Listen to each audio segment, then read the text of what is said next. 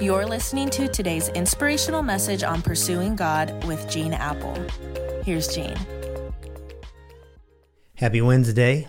We are in the final stretch of 21 days of prayer, and it's been such an honor, honestly, to have you with me on this journey. And if you've enjoyed this, just so you know, I typically do these Pursuing God podcasts 5 days a week, kind of Monday through Friday. So after we conclude 21 days of prayer this Sunday, I hope you'll join me the next day on Monday for a few minutes that I hope, help you begin, end, or get through your day with just a greater sense of God's presence and activity in your life. So in Luke 9, Jesus sends out 12 disciples to do ministry. And as you would expect, it's very effective, it's high impact.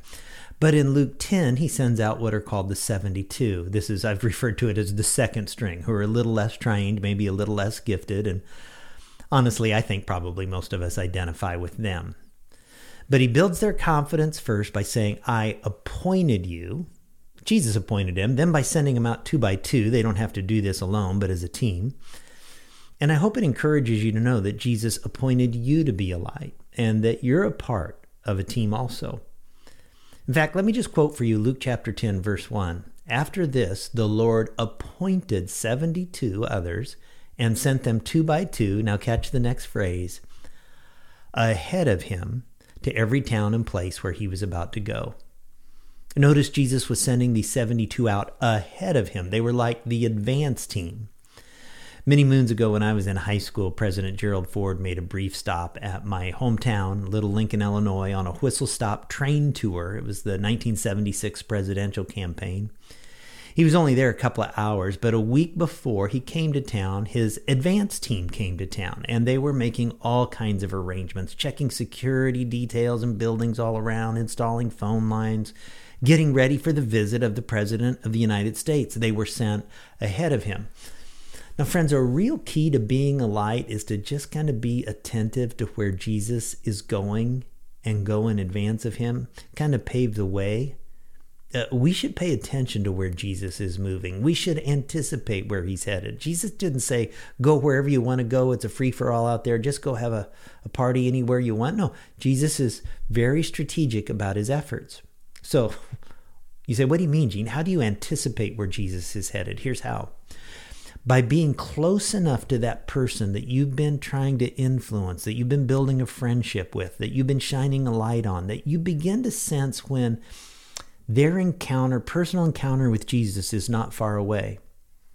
You see, all the time we're going through life each day, we're building relationships, we're trying to be a light. You might go 6 months, 2 years with some people before you sense they're ready to encounter Jesus. And the key is listening and being attuned when the Holy Spirit is saying to you, now, go now, pave the way. They're about to encounter Jesus. We all have relationships with people who need the light of Jesus. Some of them, when it comes to Jesus, like they're at a negative 10 spiritually.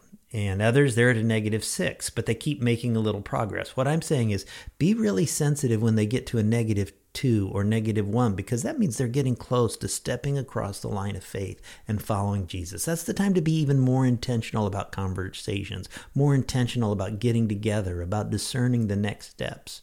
And maybe for them, you say, oh, man, maybe a book would be helpful to them, a podcast that you would recommend, or maybe it's just time to invite them to church. Jesus appointed you. You're not alone. You're part of a team. And we get to see Jesus work when we anticipate in advance where he's moving, where he's about to change a life. Well, God, I pray that you'd show me, and each of us, how to be a light, when to be a light, where to be a light. And maybe even right now, there are some people in our relational sphere, maybe it's some among the 5 people we've been praying for, where there's 1 or 2 that maybe is even a little closer, maybe even open, maybe ready because of circumstances that have left them empty or hurting or broken or ill or mystified, whatever it is, that they're open to an encounter with you. Use us, we pray. Thanks for appointing us. Thanks that we're a part of a team.